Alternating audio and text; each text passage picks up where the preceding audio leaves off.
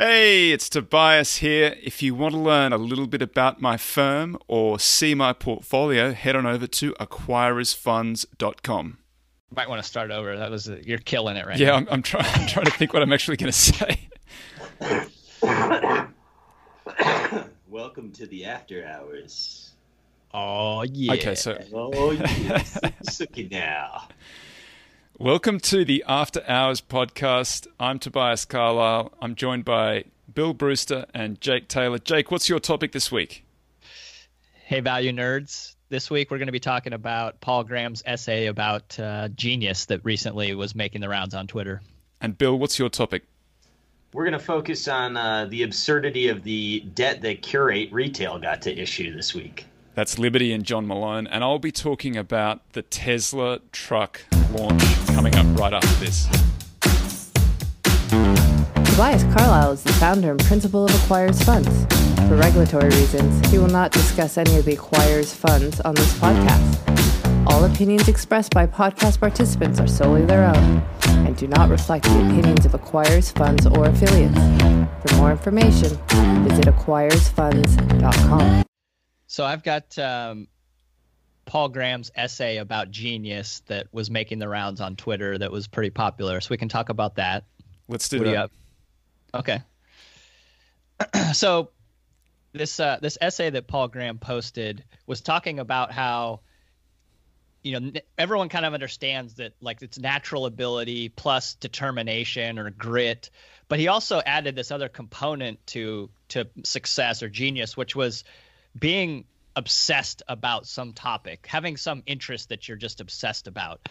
And he made it like these the bus ticket collectors, like people who collect bus tickets. Like it does there's no real economic value to any of these things, but they're just obsessed with collecting bus tickets. And this recipe that he kind of lays out, I found it very interesting.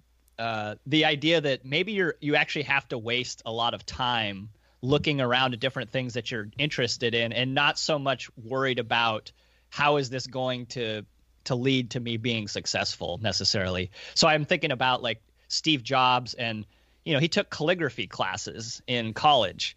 I mean, what was the point of that? Well, it turns out later, all these dots connecting that having beautiful fonts in Apple was a differentiator for their product. So we really can't know where does this go necessarily, but we just kind of have to pick things that we're interested in and be willing to deep dive on them. So Bill, what do you think about that? No, I think it was an interesting essay to read, and the idea of being interested in the process, right? And not looking to do something for the purpose of finding something tangible today. I think, is pretty interesting. And the notion of if you're obsessed with something, you're willing to stick with it, even if there's, not, as I said, like an immediate tangible benefit. You think about digging through some of these stocks. I mean, a lot of them are no's, right? And the knowledge builds, and you hope eventually you can use it. And I think that it's at least a healthy way to think about getting through some of the no's at a minimum, right? Like I'm getting closer, and I think that was a useful framework.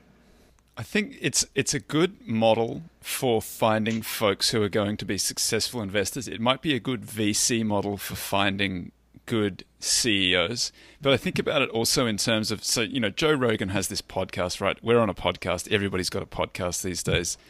But, there's no reason why that podcast isn't as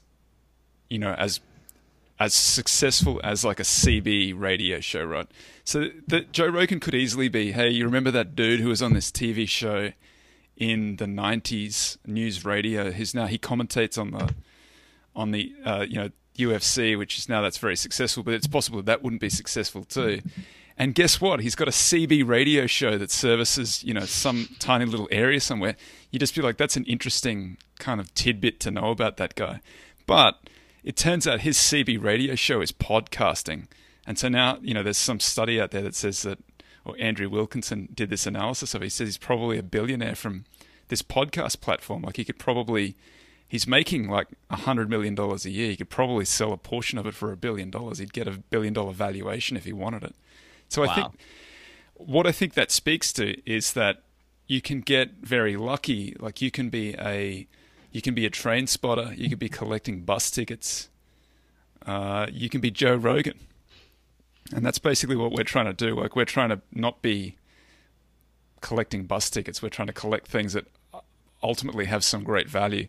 Because I have seen, I've known deep value guys years and years ago. They were all very odd, gnome-like dudes in their little offices that looked terrible. Threadbare carpet, old filing cabinet. They were just guys who just loved the chase. They loved just finding these little nuggets, and they'd explain to you why they're buying something. That's a terrible business. That's it makes fabric or something like that. Why would you invest in that? And then if you find out 5 years later they've gone 10x or something on that position. So I think it's a good model. I think the part for me that was the biggest takeaway was when he was talking about the kids and what he does for his kids, which was really encourages them to dive deep on anything that they're interested in and just kind of work the muscle out of really getting deep into something. You don't have time to do that at school. And it's probably discouraged as well. Like you're always moved on to the next period for, close your math books. It's time for English. So for me, I've been trying to think about different ways that I can encourage my kids to whatever it is that they're interested in to really push them to dive deep on it. And so what do you do?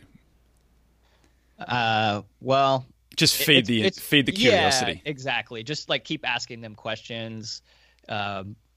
It's really more like don't discourage them when they want to dive deep on something, probably. Just while we were telling that story, it just reminded me of the investor Ron Briley, who I wrote about in Deep Value. And he's a Kiwi. He spent some time in Australia and then he ended up in the UK. And he's got that very deep value style where he likes balance sheet value. And he also does he was a raider back in the 80s and he's still an activist. He still tries to get control of boards and do things like that. His UK company was GPG, and GPG had a big holding in this company called Coates. Now, I don't know if you guys know what Coates is, but basically what Coates is, that at the time they made like thread. They make wool. And so now I looked them up online. They say we're the world's leading industrial thread business, harnessing talent and technology and textiles to enhance people's lives. So I just think that's a pretty good demonstration of. They used to call him the bag lady of business because he just liked to he'd go around with this little plastic bag and fill it up with all of these random businesses like that. And he's one of the world's great investors. So. That's my aspiration, to be the bag man of, maybe not bag man, that's not a good term, but you're the hobo of value. The hobo of value, just collecting all of these garbage old businesses, and hopefully they turn out to be really good ones. Well, that's why I say you're the modern day Walter Schloss. That's kind. It's not true, but it's kind. Well, the aspirational one. Well, that actually we've got to come back to this in a moment. But you go on with your tangent. No, I was just gonna say, it's interesting because I've been going through your other podcasts, right? And to have this conversation on the back of listening to Marcelo P. Lima and then the guys at Ensemble, where it seems like the modern day value investing has just deviated so much, right? I mean, I'm listening to Sean and Todd talk about the persistence of ROIC and how at the firm level it's persistent, right? Even though in a market level it's mean reverting. And there's where are the bus ticket collectors and the bag holders? They're sort of shutting up shop, right? Well, it's been very tough. It's one of those markets that has, if you're what historically happens when you divide the world and divide the investment universe into deciles based on some value metric. The cheaper ones tend to outperform the next cheap, and so on, until the most expensive ones don't work, or they generate a return that's lower than the market. That's not been true for the last 5 or 10 years. The more expensive ones have worked. So I can understand why a lot of investors, particularly value investors, have evolved because you find that the things that work are the more expensive things that compound, and the things that don't work are the cheap things that, they don't go up. So there was a Chris Meredith, who's one of the quants at O'Shaughnessy, had this little metric or this little table yesterday that he shared, that he was just looking at the late 1990s versus today, and he said, basically just looking at the movement in the multiple of the value portfolio versus the multiple of the growth portfolio. And so in the late 1990s, the multiple for value contracted, multiple for glamour expanded. That's atypical. And so it led to this like outperformance for glamour over value of like 15% or 19%, something like that. What was the multiple on? Was it book or earnings? Earnings. Okay. Yeah, sorry. So that built on some previous work that they had put together, where they said that the way that growth companies their earnings do go up, but the multiple compresses. Where for value, the earnings go down, but the multiple expands. And so when that reverses, that's when you get something like this in the market, where growth outperforms so materially. So I think it's a totally rational evolution for guys to evolve away from this style of deep value investment. But I do think it's cyclical.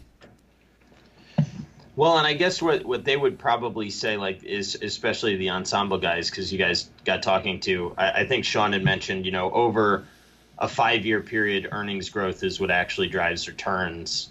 As you expand your horizon, the persistence in the actual underlying business, drives most of your return, which I think, I don't know, a lot of us value people are really focused on the entry multiple. And it's, got me thinking whether or not I worry too much about that. But then I, talk to myself and I say, well, how good are you at really predicting a business 20 years away? And that's where my hang up then comes, right? So it's funny, 10 years ago, I did not hear a lot of people saying, gee, I wish I'd paid up for that business. Yeah. I missed it, and I should have just pulled the trigger. It was at 30 times earnings. Now it's at 60 times earnings. I should have pulled it when I was at 30. It was the other way around. Everybody was like, damn, I wish I hadn't been so impatient. I should have just waited until I got my price. It's just the turn of the market. I think it's cyclical. I'm probably one of the very small handful of people who actually think that. And I probably look like an idiot until it gets proven otherwise, but I'm prepared to do that. I think my big concern is that technological change is happening faster than probably any time in history. And the risk of obsolescence of many of these businesses, the returns on capital can disappear overnight, even for some of these potentially. I don't know which ones, and I don't think anyone does. That's kind of the point. Like you're making this bet implicitly that returns are going to stay high for some of these companies. And frankly, some of them, if you kind of use like a Lindy effect view, where like some of them have only been around a little while, to assume that they're going to be around for another 50 years when they've only been around 10 to start out with, I think is a little bit dangerous. And I don't really hear anyone talking about that very much, except maybe the three of us. I kind of like that. I actually thought you were going to be talking about value stocks then. I thought you were going to say those are the ones at risk of obsolescence. That was an unexpected twist there. Well, like a firm like Ferrari, I think that you can bet on the persistence of that brand. Like LVMH is one that I pay some attention to. I mean, it's incredible what they've done with those brands. But here they are buying Tiffany. And, Tiffany might be cheap here, but it's definitely not a distressed asset. So are they sort of getting into one of these issues where now to get your next growth, you're paying up for a business that maybe is not what you think it is? And how much can they get the synergies out of pushing it into their method and distribution system? I don't know I'm not smart enough to know what can go on at Tiffany, but I just sort of wonder if you're backward looking and now they're doing a big acquisition for growth, what does the forward return of that business look like? Stuff like that gets hard, but I guess they've done it for a while. So it's Bernard Arnault. Arnault, how do you say his name? I think you're right. He had a great quote, and I think possibly you shared it on Twitter yesterday, the one about he thinks that he can grow the prestige of the brand over the next No, decade. that wasn't me. I think that his focus of it was something like he thought not so much the financial performance, but if he could make the brand more attractive, for want of a better word, over the next decade, then he would regard that as a success. That's what he's aiming to do. Okay, well, I mean, how do you do that? You spend money on advertising and lower your returns on capital, right? I kind of think that I've read a little bit about him. He's one of those guys, a little bit like John Malone, who we should come back to in a moment. But there are these, I think there are some brilliant guys out there. And one of the things that he does is he says, he early on in his career, he was buying these companies that had the low returns on invested capital or low sort of margins. And he said, you struggle along with the low margins, or you get these things that have got very fat margins. And that's why he's attracted to luxury, because you can always charge gigantic prices that aren't supported by what you're actually selling there. You have to have some of that brand magic in there. And the Tiffany's is a great example, right? They sell the same jewelry as anybody else. It's just that it comes in that little aqua box or whatever color that box is, and that's it. That's what you get for the premium. Well, and you get a smile on your significant other's face, right? But that, I guess that is where my question on that acquisition comes from, and it's, I'm not informed on it, but I do wonder, that brand has value today. That's why they can charge what they can charge. So how much can you really improve it? And the answer may be a lot. What are the metrics? How expensive is it? Oh, I don't know off the top of my head. I don't want to start talking numbers because I'll look like a moron, but I just think, from a story perspective, right? Where do you take Tiffany? I don't know. It feels. Name another jewelry brand. Yeah, I really can't. I mean, every kiss begins with a K. Yeah, well, and then you have the higher end. You got Cartier and stuff like that, right? But I don't know. Tiffany's is like the Starbucks of jewelry to me. It's the Starbucks of luxury jewelry, right? It's not. That's right. Yeah. So they're masstige. They've got that nice point between. They're like a BMW, maybe. It's like you see BMWs are everywhere, all over the road, but it's an expensive car. So it's not like a Rolls Royce where you see a Rolls Royce like once a quarter or something like that. You see like 10 BMWs every time you go out on the road. So Beam is probably making more money out of that kind of brand. Maybe Tiffany's the same thing. It is aspirational, but they're also selling a lot of it. I just want to point out it's funny that you say that you would see it once a quarter. Like most people would say like once every 3 or 4 months. Well, that's how I think. I know. I live my life a quarter mile at a time, or whatever that, a quarter at a time. I thought you were going to say, I thought you were having it, because I'm in Los Angeles, like it probably are a larger number of them around than, I don't know, other places. With IPO cycles? Yeah, maybe how San you could Francisco. judge it. The problem with San Francisco is you'd never be able to park it. Like you pay, whatever you pay for the car, you got to pay just as much again for the parking. That's the prestige item in San Francisco. That makes sense. That's why people Uber, right? So let's. I have a couple of topics. I've got a throwaway one because I want to talk about the Cybertruck a little bit. Oh yes, let's do this. So I think that Musk is an incredible genius because he's had the most profitable Kickstarter ever, where basically he's come out and he's shown a prototype of a car that, like, it could have just gone down to a soundstage in Los Angeles and said, "Give me your like space age looking thing. Give me some truck that's come off the next episode of Mad Max." And he's driven that on stage and he said, "Here's the website where you go to. You give me $100 refundable." And he's taken 200,000. He's got 20 million bucks. That doesn't make much difference to Musk one way or the other, but that's a pretty impressive Kickstarter, wouldn't you say? Well, here's the question: is he such a genius that he knew that the glass was going to break, and then that was all a publicity stunt to have everyone talking about it? I mean, it's kind of that 48 laws of power of their publicity at all costs. You don't think the design of the truck, the kind of the weird design of the truck, was the thing that was supposed to get attention? Because he knows that that's not street legal, right? You can't have sharp corners and no mirrors. No mirrors. Yeah. He should have just had big spikes on it, like that last Mad Max. Fire coming out of the... Yeah.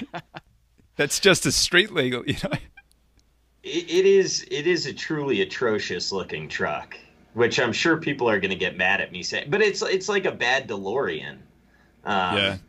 Which is so weird because the Model S, I think, is a pretty car, and it's got styling, and then here you roll out like a metal box, like a Terminator box. But then he said you can't, because it looks plainer, because the cold rolled steel, you can't punch it into a shape because it breaks the stamping machinery. That's why it has to look like that. So basically, if you get in an accident with this thing, it's just going to plow through your car and destroy everything. It's going to vaporize any pedestrian. It's basically a snow plow if you like crashed into somebody. And just okay. So good. I'll know to avoid them. I did enjoy all the stuff on Twitter about it, like the different jokes and memes that came out. And I often think about that, like, gosh, if only we could harness all this creativity in the world for good. You know, it ends up manifesting in making fun of things, because the creativity is off the charts to me. Like, it's 10 out of 10. But there's some really good ones on that one. What have you got any examples? Am I going to put you on the spot? Oh, yeah. I mean, I really like they showed I don't know if you remember the Tomb Raider, like Lara Croft had these very angular, right, you know, endowment. And it did look like the front of the truck. Like it was like this triangular, you know, scalar looking. Yeah, I saw another one with and it was the guy who programmed the computer game where I can't think what the name of it is now, but it's the one that they make the Red versus Blue comic out of, or the Red versus Blue cartoon. No. I don't know. Sorry, man. Yeah, none of us are computer game players, but they had the guy who designed the original truck was called a Warthog in this computer game.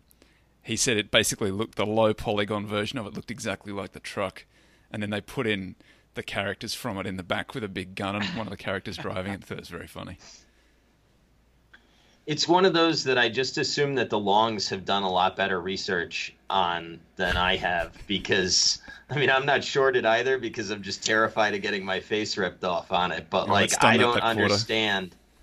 I think to me, Musk and Trump are the same. Like the people that like him see one thing, the people that hate him see another, and there's crazy polarization around him. And he rolls out this crazy Cybertruck, and we're talking about whether or not he plays 4D chess. Like, if it's anybody else, that's just a crazy idea, right? But here he's got deposits, and you know, people love it. So it's so funny.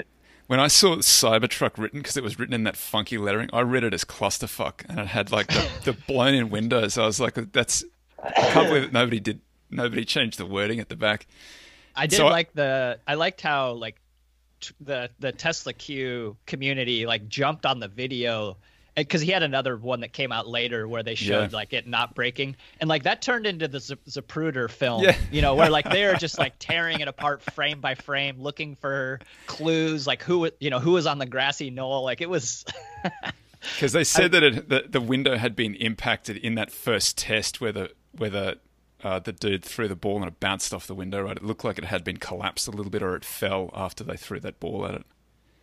Well, and I think they had like the door was open already, and they had some blanket over it to like hide that the door was open. Like, I don't know. I mean, it's so funny the level that people will want to see what they want to see. And then, of course, the test where he had the two trucks, right? They said the truck was only 2-wheel drive and there was no weight in the back, whereas the Tesla truck is 4-wheel drive and it's heavy because it's got the battery in the back. And then they had Neil deGrasse Tyson leans in. And he gives some explanation about torque and then some, that's TORQUE, and friction. And then some Formula One driver leaned into the same conversation. Like, this is the power of Twitter, right? Where basically they're all calling bullshit on Musk. Well, and Tesla Q, like, those guys are, you know, at this point, it's just wolves looking for any scrap of meat that they can get. I mean... And I don't say that lightly. I mean, some of the stories that I've heard out of that community, I feel really badly, right? Because some of the research is really impressive, and from the anecdotes that I've heard, the sizing of the bets has really taken some people out. That's and the silly thing, right? Yeah, I don't wish that upon anybody. But man, you see Tesla Q get loose on a any scrap of fraud, and it's like, oh, let's go. It's hard to say. And there's smart guys out like Chanos, who's a legendary short seller, who's been a short seller for so long that he just knows how to survive. He is very negative on Tesla, and he's very critical, pulls apart the accounts. Like if he's negative, if he's attracted to it, that's pretty comprehensive. That's pretty conclusive, isn't it? Like it's not. Well, Einhorn's calling out accounts receivable things. Like he wants to see like why are accounts receivable ballooning the way they are, and like he's like, you know, people are tagging KPMG, you know, like the accountant or who I think it's PwC or PwC. Okay. Yeah, tagging them in it, like, hey, you guys better be like looking a little harder, or else you got lawsuits coming. It's so funny to me the way the information coalesces into Twitter.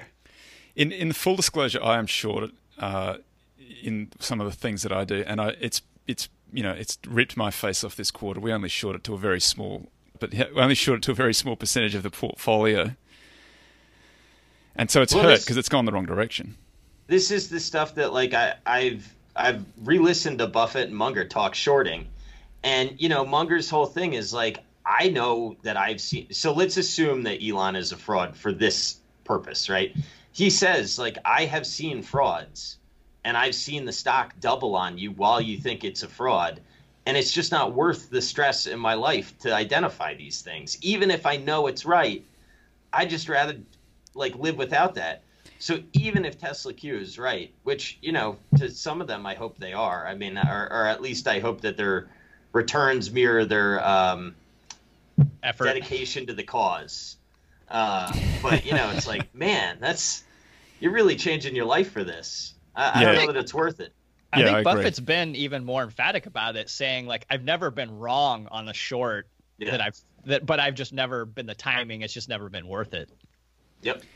But you don't necessarily have to short like that, right? You don't have to short. I think shorting is different to owning long. Like you can be short across a portfolio. And do I think that portfolio is going to do worse than the inverse of the index? You know, so is it going to go down more than the index goes down when the market goes down? Absolutely. I mean, they're just, you're buying vapor. You're buying just like hot air completely. Or you're shorting hot air and you're just waiting for the holes to kind of like, for that to come down. I don't, but I'm short Tesla, so I'm in that kind of, I look at Tesla Q and I think they're nuts as well. But I'm just, you know, I'm not going to not put it on or put it on because what other people are doing. I've got my own assessment of it, and I think that it's a short, even knowing all of the dangers of shorting, you know. Well, I think what I like about how you proceed in what you do is you're taking a basket approach to a lot of this stuff, right? And then when you have a momentum overlay to something that you perceive to be borderline fraudulent or super expensive, that makes a lot of sense to me and mitigates some of the risk that I think. And we could quite easily be out of it this quarter by virtue of the fact that it's gone up so much. That's just one of the things that is in the model, that if it moves that much against you, then you shouldn't be. You're missing something. Or you need to short more. I don't know. What's the... Yeah, well, rebalance at least. And rebalancing typically means taking a short that's not worked down, reducing the size. Because that is the big problem with shorting. Like if you're wrong on a long and you just stay in bed and you can't get out because you're just so sick with what you've done, that problem eventually solves itself because it goes to zero. Whereas with a short, at some stage you have to grasp the nettle and take the loss. And so you have to have some process for dealing with that. So I'm pretty comfortable with the process that we have. Sorry, go ahead. I was gonna say I heard a pretty interesting idea. Like everyone thinks about position sizing, like you don't want it to get too big because you're trying to mitigate risk. I've heard someone advocate actually for minimum position sizing. So if you get down, like if something shrinks enough to where it's, you know, let's say it gets down to 1% for either the rest of your portfolio grew or it shrunk. You could make the argument that either you need to just sell and punch out or re-up to get back up to a more normal position size. So using that as kind of a forcing function to reassess some of your positions, I think is an interesting idea. That's interesting. I don't know it can cause you to dollar cost average at the right time. If you're not, you know, if you think you're still right, then, you know, my rule says I have to buy more. Right, because it's real easy to just sit there and twiddle your thumbs and kind of hope that something fixes itself, you know? Yep. I like John Hampton's approach to dollar cost averaging. Well, he wrote a great post on it where, you know, there's two schools of thought, right? There's that losers average losers, which is the Paul Tudor Jones famously has that chart above his desk when he was younger. So that means if you make a mistake and it goes down, then you don't double up on your mistake, don't compound your mistake by buying more. Then you've got the value guys like Buffett, and if you ask most value guys who've been around for a long time, they will say that a great deal of their return has come from doubling down onto those positions that went against them.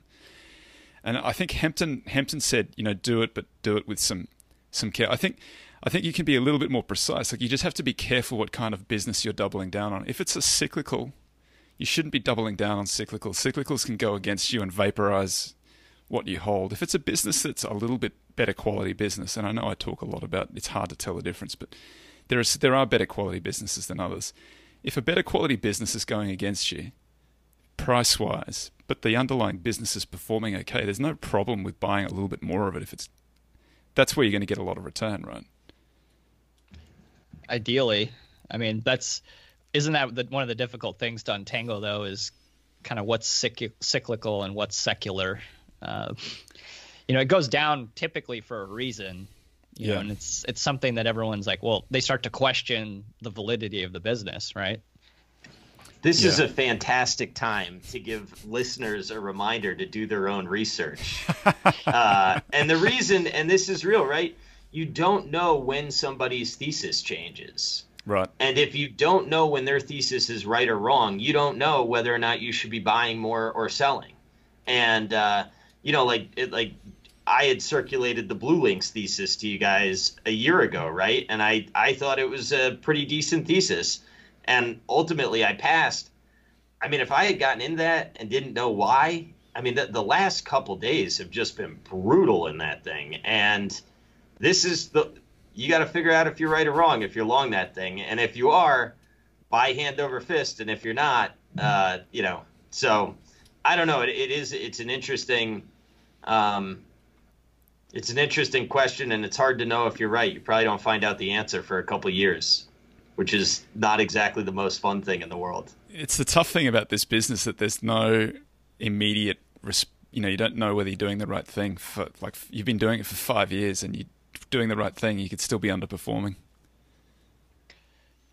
Yeah, the conviction required to see it through, to see if you're right or wrong, can really take a lot out of you psychologically. That's why you need to be that bus ticket collector guy who you like the color of the tickets. You just like collecting them.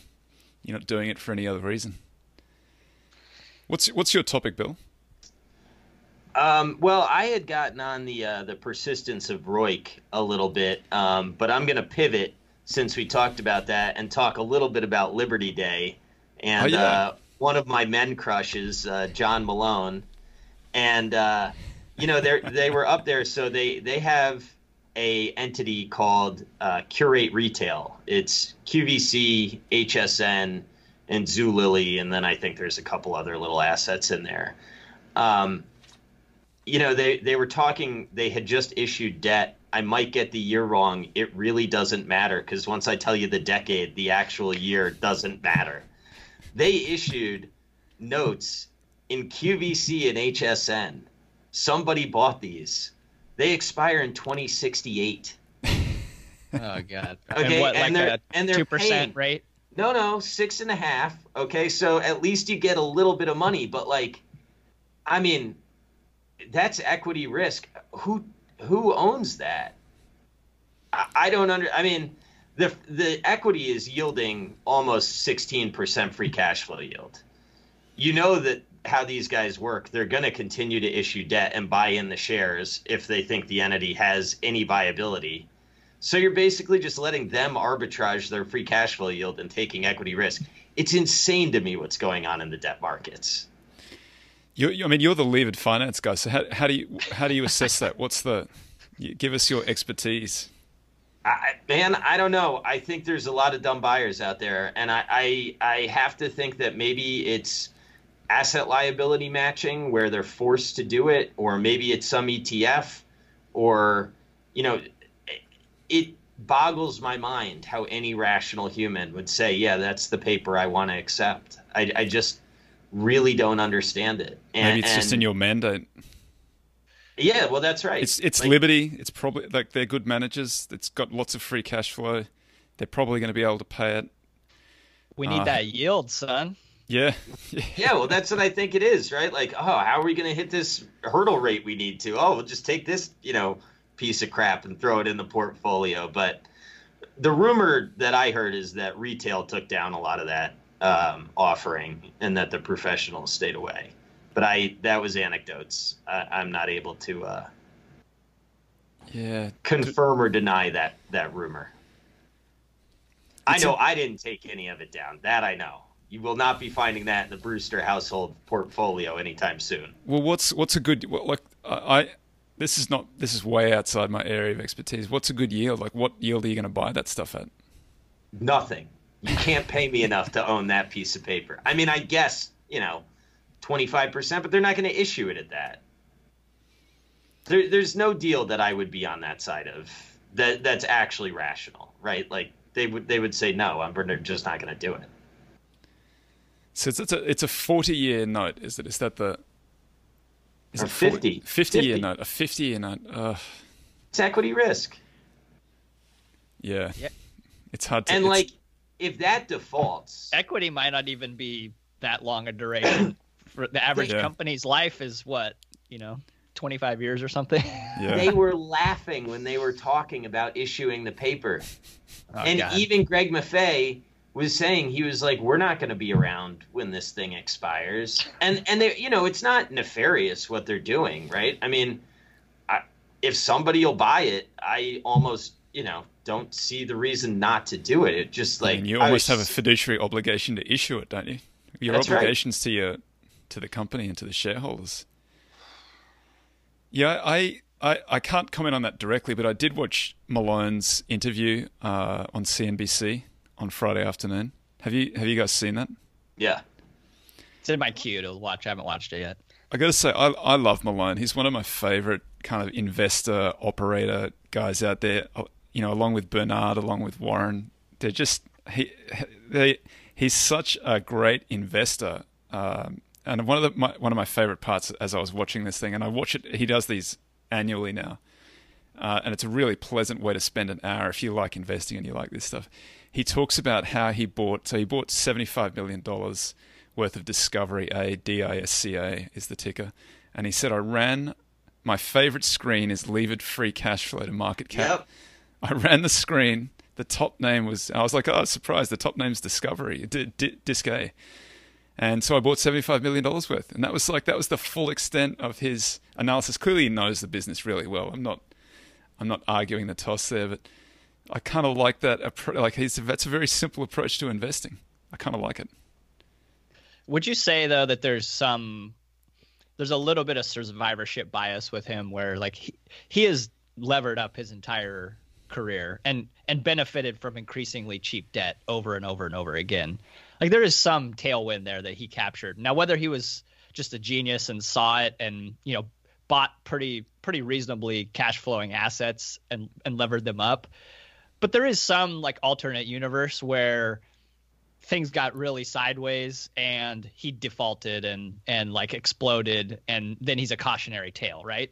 Am I the only one who thinks that way? Now is the time that you can apologize to John Malone. Thank you very much. I mean, that's a fact. Look, I don't know the story well enough. I read Cable Cowboy. Yeah. But I read it so long ago now that I can't remember if were there early periods where they were struggling. Yeah, TCI wasn't the original entity was not all rainbows and whatnot, but he's abnormally smart, and I think he understands debt way better than most. This is another disclosure to any listeners. His Discovery and his Quarate positions came out of when he was running TCI, and he could buy them and bundle them, and he was part of the distribution, and he knew if I put these channels on my cable networks, I can actually make them succeed. So his cost basis, I mean, yes, he's putting real money in today, but the other thing is, I don't know, 75 million on a couple billion, like that's like you and me putting, Yeah, it's pocket change. Yeah, that's, I mean, you got to think about that. What's the percentage weight in the portfolio? And it's crazy to think, but it's not like that huge for him.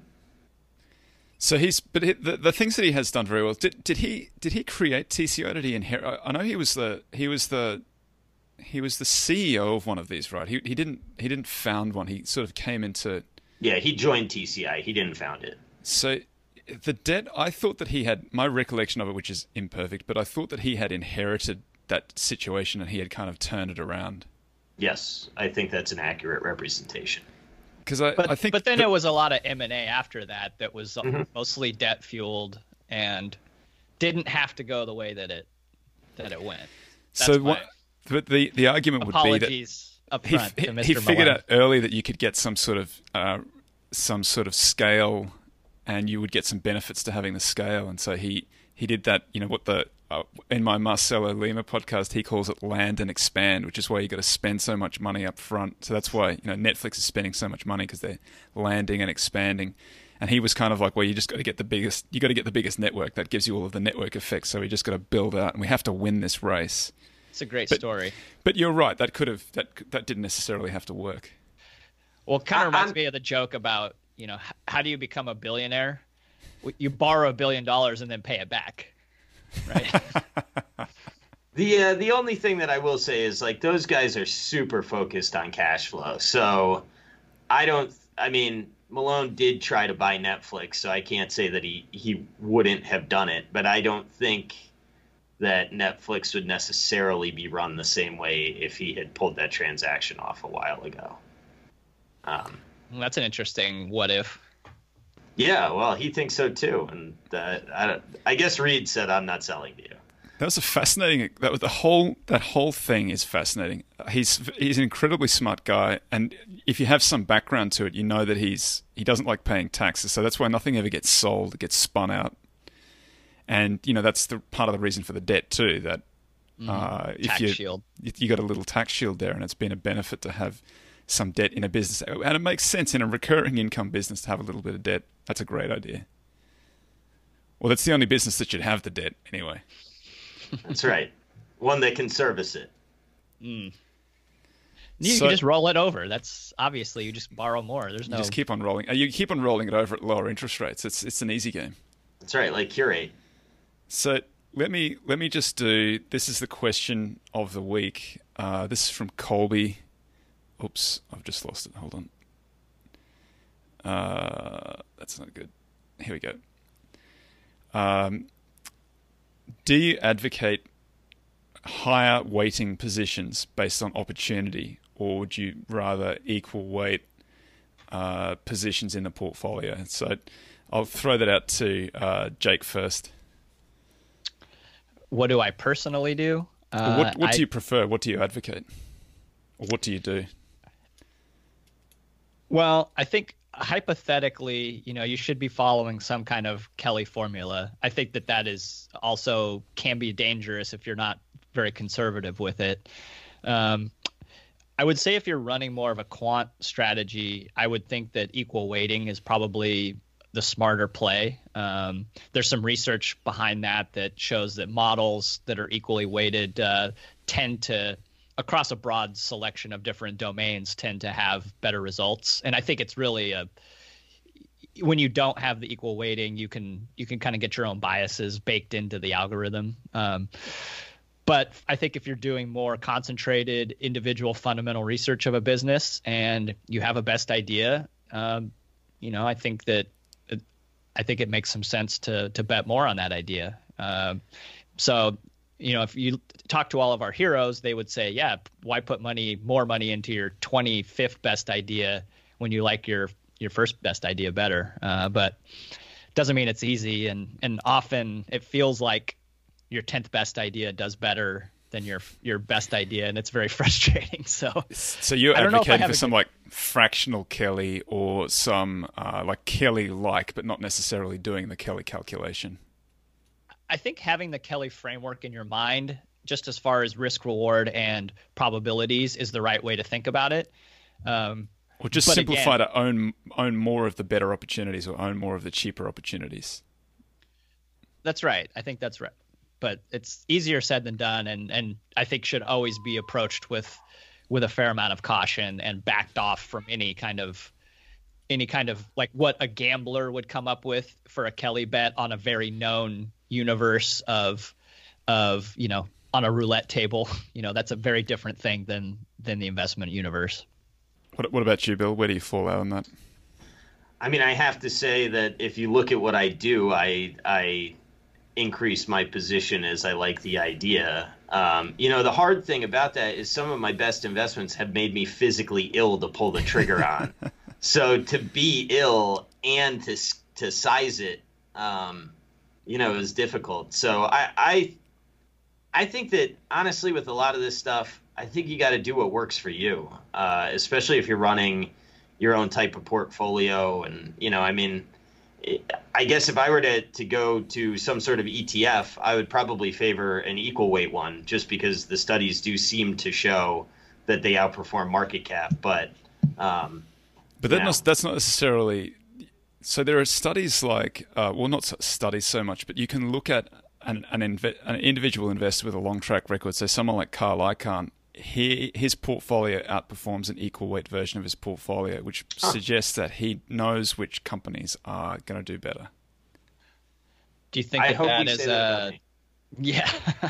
Do you think that is representative of the broad kind of fundamental investor universe? No, I think that's almost as rare as, like, that's why his name, and there's Warren Buffett and his name, and maybe there's John Malone and his name, but I don't think that there's very many folks who can do that. And in fact, I shared something on Twitter last week about a firm whose name just escapes me right now, but the guy did an analysis of his own returns, and he said, I would have done better if I had just equal weighted my positions. So that was what he did.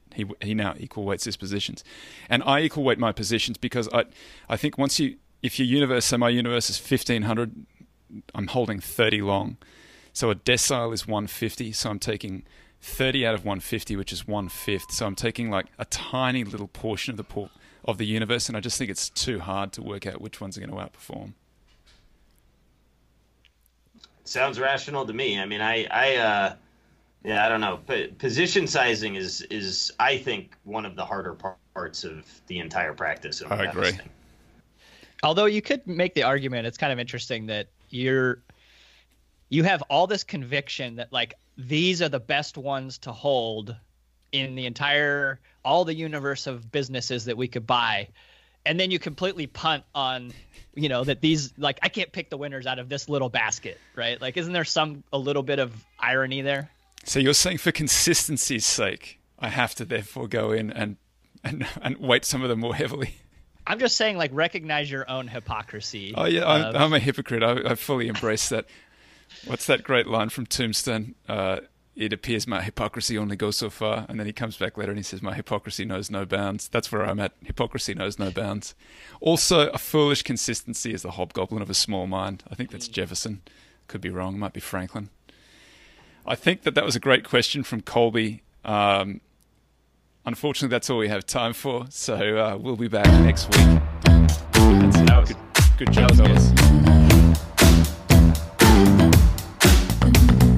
Move with the rhythm, shake it up, stop.